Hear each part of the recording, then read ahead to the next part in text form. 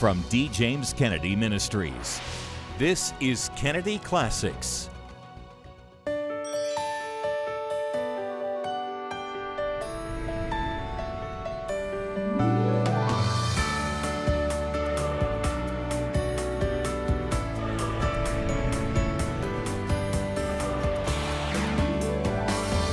Welcome to Kennedy Classics.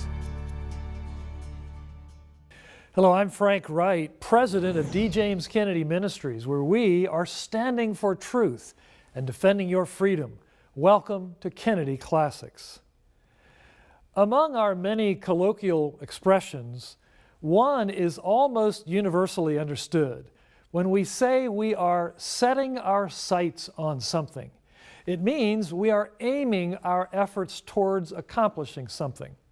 Oddly enough, however, we rarely use this expression when talking about ultimate things, and yet clearly we should. Consider, for example, life's greatest questions. Who am I? Where did I come from? Why am I here? Surely these are foundational questions that must be asked and answered before we can set our sights on anything meaningful. Otherwise, we become like the fellow in the story who spent his whole life climbing the ladder of success, only to find that the ladder was leaning against the wrong wall. All of which raises those questions. Why are you here? What is your purpose for living? Fortunately for us, we can know the answers to all of these great questions about life because we have the Word of God at our fingertips.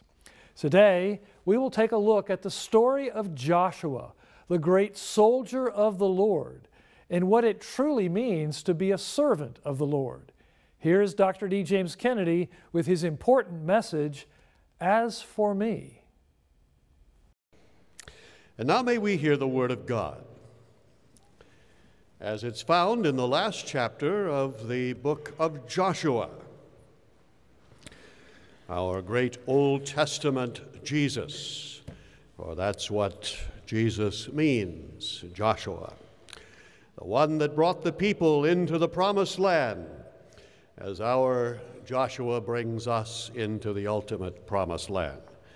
Selected verses, chapter 24, the inspired, infallible word of the living God. Verse 1. And Joshua gathered all the tribes of Israel to Shechem, and called for the elders of Israel, and for their heads, and for their judges, and for their officers, and they presented themselves before God.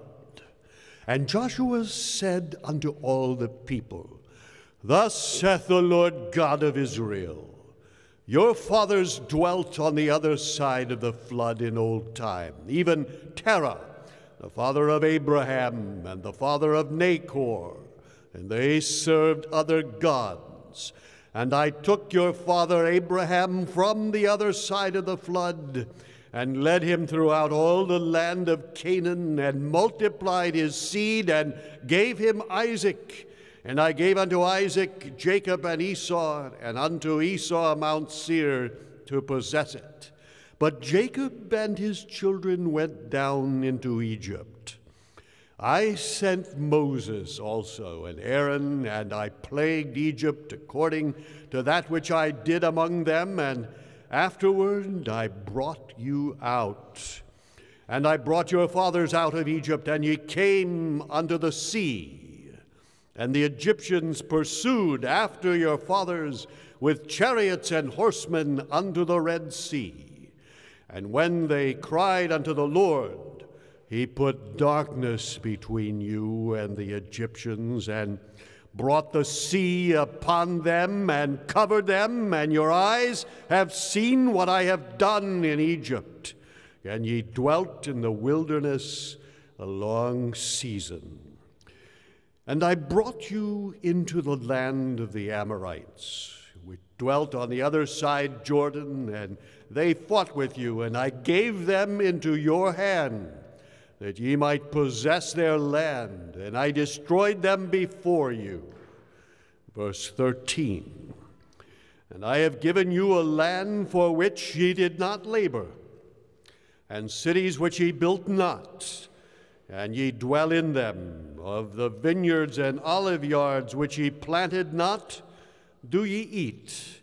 Now therefore, fear the Lord, and serve him with sincerity and in truth, and put away the gods which your fathers served on the other side of the flood and in Egypt, and serve ye the Lord. And if it seem evil unto you to serve the Lord, choose you this day whom ye will serve, whether the gods which your fathers served that were on the other side of the flood, or the gods of the Amorites in whose land ye dwell. But as for me and my house, we will serve the Lord. And may God speak to us today through his holy word, and may his name ever be praised. Amen. Choices. Life is brimming full of them. It's something that makes us quite distinct from animals who live by instinct. We live by choices, rational choices, decisions of the mind and the will. Now, it would seem that some people today have almost deified choice. In fact, they call themselves pro-choice. But it's an interesting thing I've discovered about that most of the people who call themselves pro-choice aren't. Did you ever notice that? They're not in favor of women having babies. There's the people that they oppose. They're not in favor of parents being able to pick the schools that they want their children to go to. They oppose that.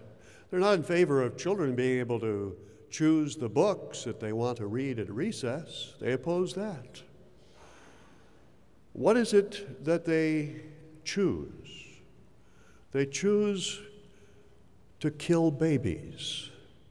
Now that ought to make them real proud. The Bible is full of choices, and it says that there are good choices and evil choices, and it says that there are consequences to the choices that we make, and at the final judgment bar of God, the result of those choices will become very clear for all to see. Throughout the Scripture, we're called to make choices about God. You remember Elijah gathered the people together before the prophets of Baal and said, if the Lord be God, then follow him. But if Baal be God, then follow him. And here Joshua, that great soldier of the Lord, our Old Testament Jesus, the one that brought the people into the promised land, as our Jesus brings us into the great final promised land of heaven. Soldier of the Lord, as Christ was the great conquering king who conquered Satan and all of the lions of hell. When he first crossed over into the land of Canaan, he went to Shechem, which was a beautiful valley between two mountains right in the center of Israel. Why did he go there? Because that's you will remember where it all started, Shechem. That's where Abraham came after he left from the other side of the flood. Now, the word flood there is simply the word river. It's called the flood because of the eminence of the Euphrates River. And on the other side of that, in Ur of the Chaldees of Babylonia, came that moon worshiper, Abraham, transformed by his encounter with God to worship God in the promised land. And he came to Shechem, right in the center of the land, and there God made that great covenant of grace with him. Chapter 12 of the book of Genesis, you read about it. And so, when Joshua first brought the people again into the Holy Land, 40 years before this, he went to Shechem again, and there he challenged them to renew the vows of the covenant. Now the battles are over. The victories have been won. The land is theirs. And Joshua is old and stricken with years, he said in the previous chapter, and he gathered the people to give them one last challenge. It's interesting. Then in the next chapter, he did it again.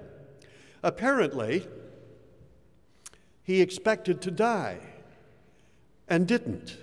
God extended his life, and we're reminded that if God gives us extra days and years, that we should continue to use it to do good for him, to as many people as we can for as long as we can. Now this indeed is the end of the life of Joshua, and the people at last, having come up out of the land of bondage, have come across the wilderness, past Sinai into the promised land, have conquered the Perizzites and the Amorites and the Canaanites and all of the rest of the ites, and now there is peace in the land.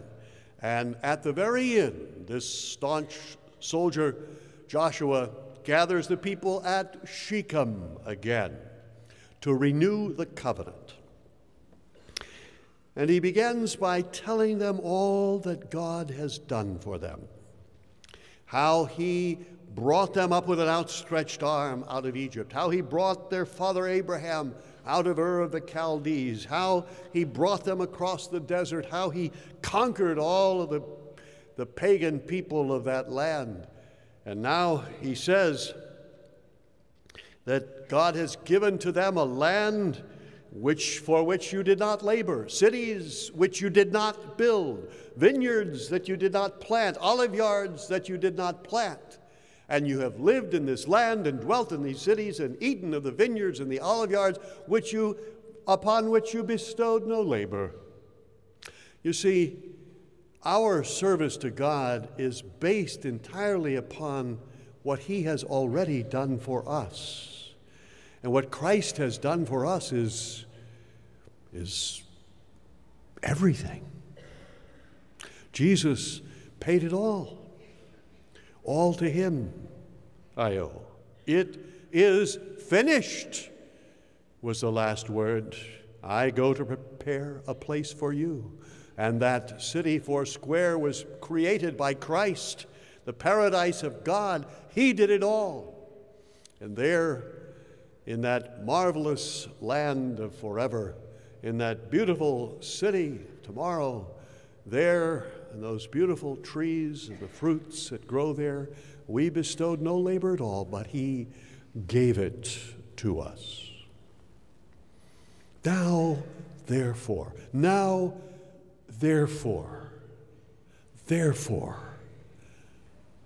in light of all that has gone before, serve the Lord in truth and sincerity. All that we do is done out of gratitude for what God has done, not in order to get it, but because we have been given it. That's the biblical order of things. And so now Joshua says to them, serve him in sincerity and truth, and put away these false gods. Now, if it seem evil to you to serve the Lord, choose you this day whom you will serve. Now, we are reminded of the fact that we face this choice. It's ever before us, and until it is finally made, we cannot escape it. And there is nowhere to flee from making that choice. It's interesting also that God does not expect us to choose to serve him out of nothing, but based upon overwhelming evidence. And through the evidence of the centuries which Joshua has piled up of the goodness of God to them, he says, in light of all of this, therefore, serve him. Choose to serve him. And so in the New Testament, when we read the history of the church, as this is the history of the Old Testament church, in the very first chapter of Acts, we are told that Christ showed himself alive after his passion for 40 days by many infallible proofs. And so we do not have blind faith, which is a leap into the dark, faith without evidence, but rather we have faith in overwhelming and incontrovertible evidence, which has never been and can never be overturned. And that's what Christian faith is. It's a leap out of the dark into the light. And we're called to choose him who has done it all. Now, it's interesting that Joshua is ever the example to his people. There is precious little in the entire history of the life of Joshua which in any way is negative about him. Precious, very little. And this is in a book that paints the warts and wrinkles of its greatest heroes in living color. Of course, there are none to be found on Christ, its greatest hero, for the simple reason that he had none. But Joshua, his prototype in the Old Testament, had few. But he was a mortal, he was a sinner. But he also was a man who was a great leader, a courageous leader, and a man who was a moral example as well. Regardless of what you do, he said, as for me and my house, we will serve the Lord. What a great declaration that is. Joshua is being an example to all of the people. But Joshua didn't just say it, he did it. And he did it with such great leadership ability that the whole of Israel followed the Lord as long as Joshua lived. And he even had such an impact on the elders that they followed the Lord as long as the elders whose lives overlapped Joshua lived. The world considers the importance of a man by the number of servants that he has, of one sort or another. But God considers a man's important by the number of people that he serves.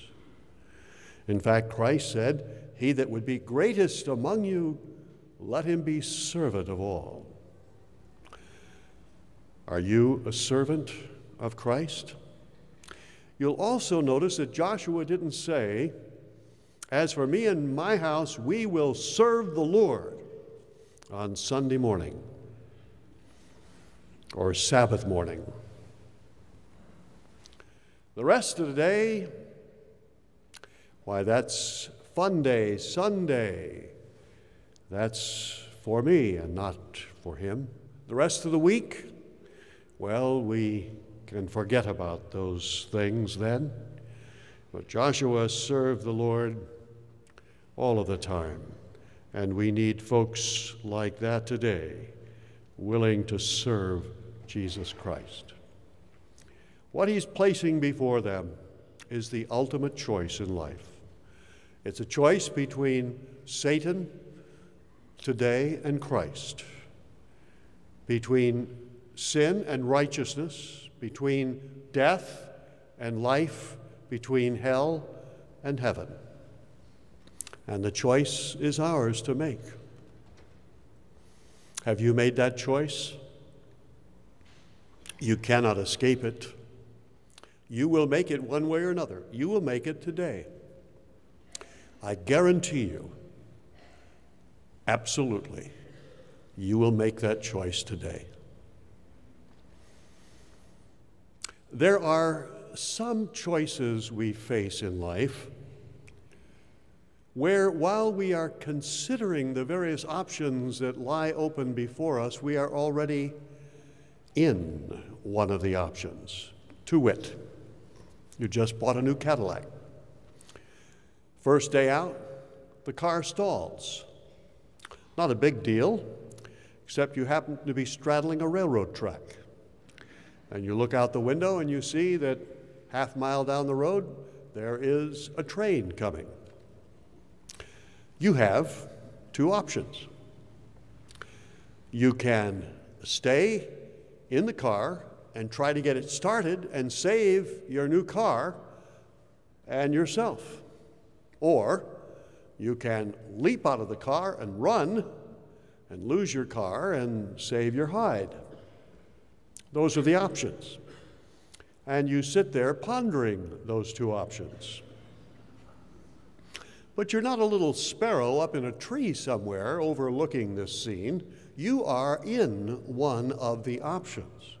You are in the car is on the track, and the train is coming. All the time that you're trying to decide which choice to make, you've already made one. You're still in the car, and the train is still coming. The ultimate choice of all of the choices in this world that we have to make is a choice of whether or not we are going to receive Jesus Christ as Lord and Savior and God of our lives. Have you made that choice? That's the only choice that you must make. If you haven't, dear friend, I would urge you as Joshua did then, choose ye this day whom ye will serve.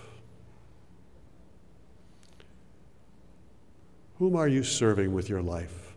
Yourself or Christ?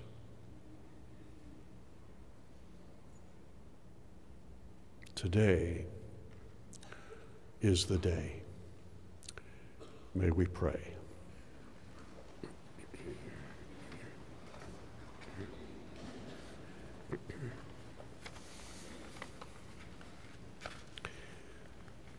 Blessed Lord Jesus Christ,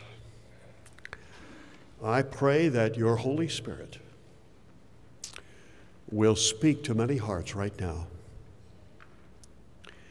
And as we consider all that you have done for us, all that you have suffered in our behalf, we pray, O God, that we may say, now therefore, O Christ, I surrender myself to thee. Come into my heart, come into my life. Be thou my Savior, my Lord. Henceforth I will trust thee, and henceforth I will serve thee. In thy name, amen. I hope that you were encouraged in your walk with Christ today to be both salt and light in this dark world. Or perhaps you just prayed that prayer with Dr. Kennedy, asking Jesus Christ to come into your life, to be your Savior and Lord. If that's the case, I want to welcome you to the family of God. You have just made the greatest decision of your life. And to help you begin to grow in the Christian faith, we want to send you the book, Beginning Again. You'll find answers to questions you might have, helpful suggestions on how to pray, how to study the Bible, and much more. To receive your copy, just write to our address or call our toll-free number, and be sure to ask for Beginning Again. And may God richly bless you. As Dr. Kennedy tells us, we need more people today who are willing to wholeheartedly serve Jesus Christ, especially in the hostile climate in which we find ourselves today. We face many challenges, from gender insanity to growing statism and socialism. This nation was founded upon freedom, which was built on a Christian framework. As that framework is systematically dismantled by secularists, so is our freedom with it. What kind of nation will we be leaving to our children and grandchildren? How do we confront these challenges boldly and winsomely in order to reclaim their freedom? Find out in a brand new DVD program we've produced called Standing for Truth. In this DVD, you will hear from courageous Christians who have stood up against the secular forces that now seek to rule us in their godless image. And you will be encouraged to likewise stand strong for truth. It features Abby Johnson, the former Planned Parenthood clinic director who is now helping people come out of the abortion industry and is the subject of the hit film Unplanned. It features a former Miss California USA who endured a firestorm of national controversy simply for declaring that she believes in traditional marriage. And we hear from former Arkansas Governor Mike Huckabee, who cheerfully battles for truth in the media and raised a daughter to do the same thing as President Trump's press secretary. And there is much, much more. We will send you the special DVD program, Standing for Truth, as our thanks for your generous donation to the ongoing work of this ministry. Simply write to us at D. James Kennedy Ministries, Box 11164, Fort Lauderdale, Florida 33339, or call toll-free 888-332-3069, or you can go online to djkm.org. And if you are able to give a generous donation of $60 or more, we will send you the DVD plus a brand new hardcover book I've just written, which I've entitled Here We Stand, a generational call to the radical kingdom of God. Friends, I have poured my heart into this book, in which I share a plan to see our nation and our world won for Christ. And I give you biblical hope for the future. I truly believe we can see an outpouring of the Spirit of God upon America, and I share how in this vital new book, which I really view as an essential guidebook for the days in which we live. So please, contact us right away with a generous donation to help us continue standing for truth and defending your freedom on the airwaves, in court against the anti-Christian Southern Poverty Law Center, and through many, many other projects. We will thank you by sending you the exclusive DVD program, Standing for Truth, featuring Abby Johnson, Mike Huckabee, Ambassador Sam Brownback, and many more. And as our thanks for your donation of $60 or more, we will also include my just published hardcover book, Here We Stand, a generational call to the radical kingdom of God. So please, write to us at D. James Kennedy Ministries, Box 11164, Fort Lauderdale, Florida 33339, or call toll-free 888-332-3069, or go online to djkm.org. I'm Frank Wright. Thanks for joining us for this edition of Kennedy Classics. We'll see you next time. Today's program is available on DVD for your gift to this ministry of any amount. Please call, write, or log on to our website today.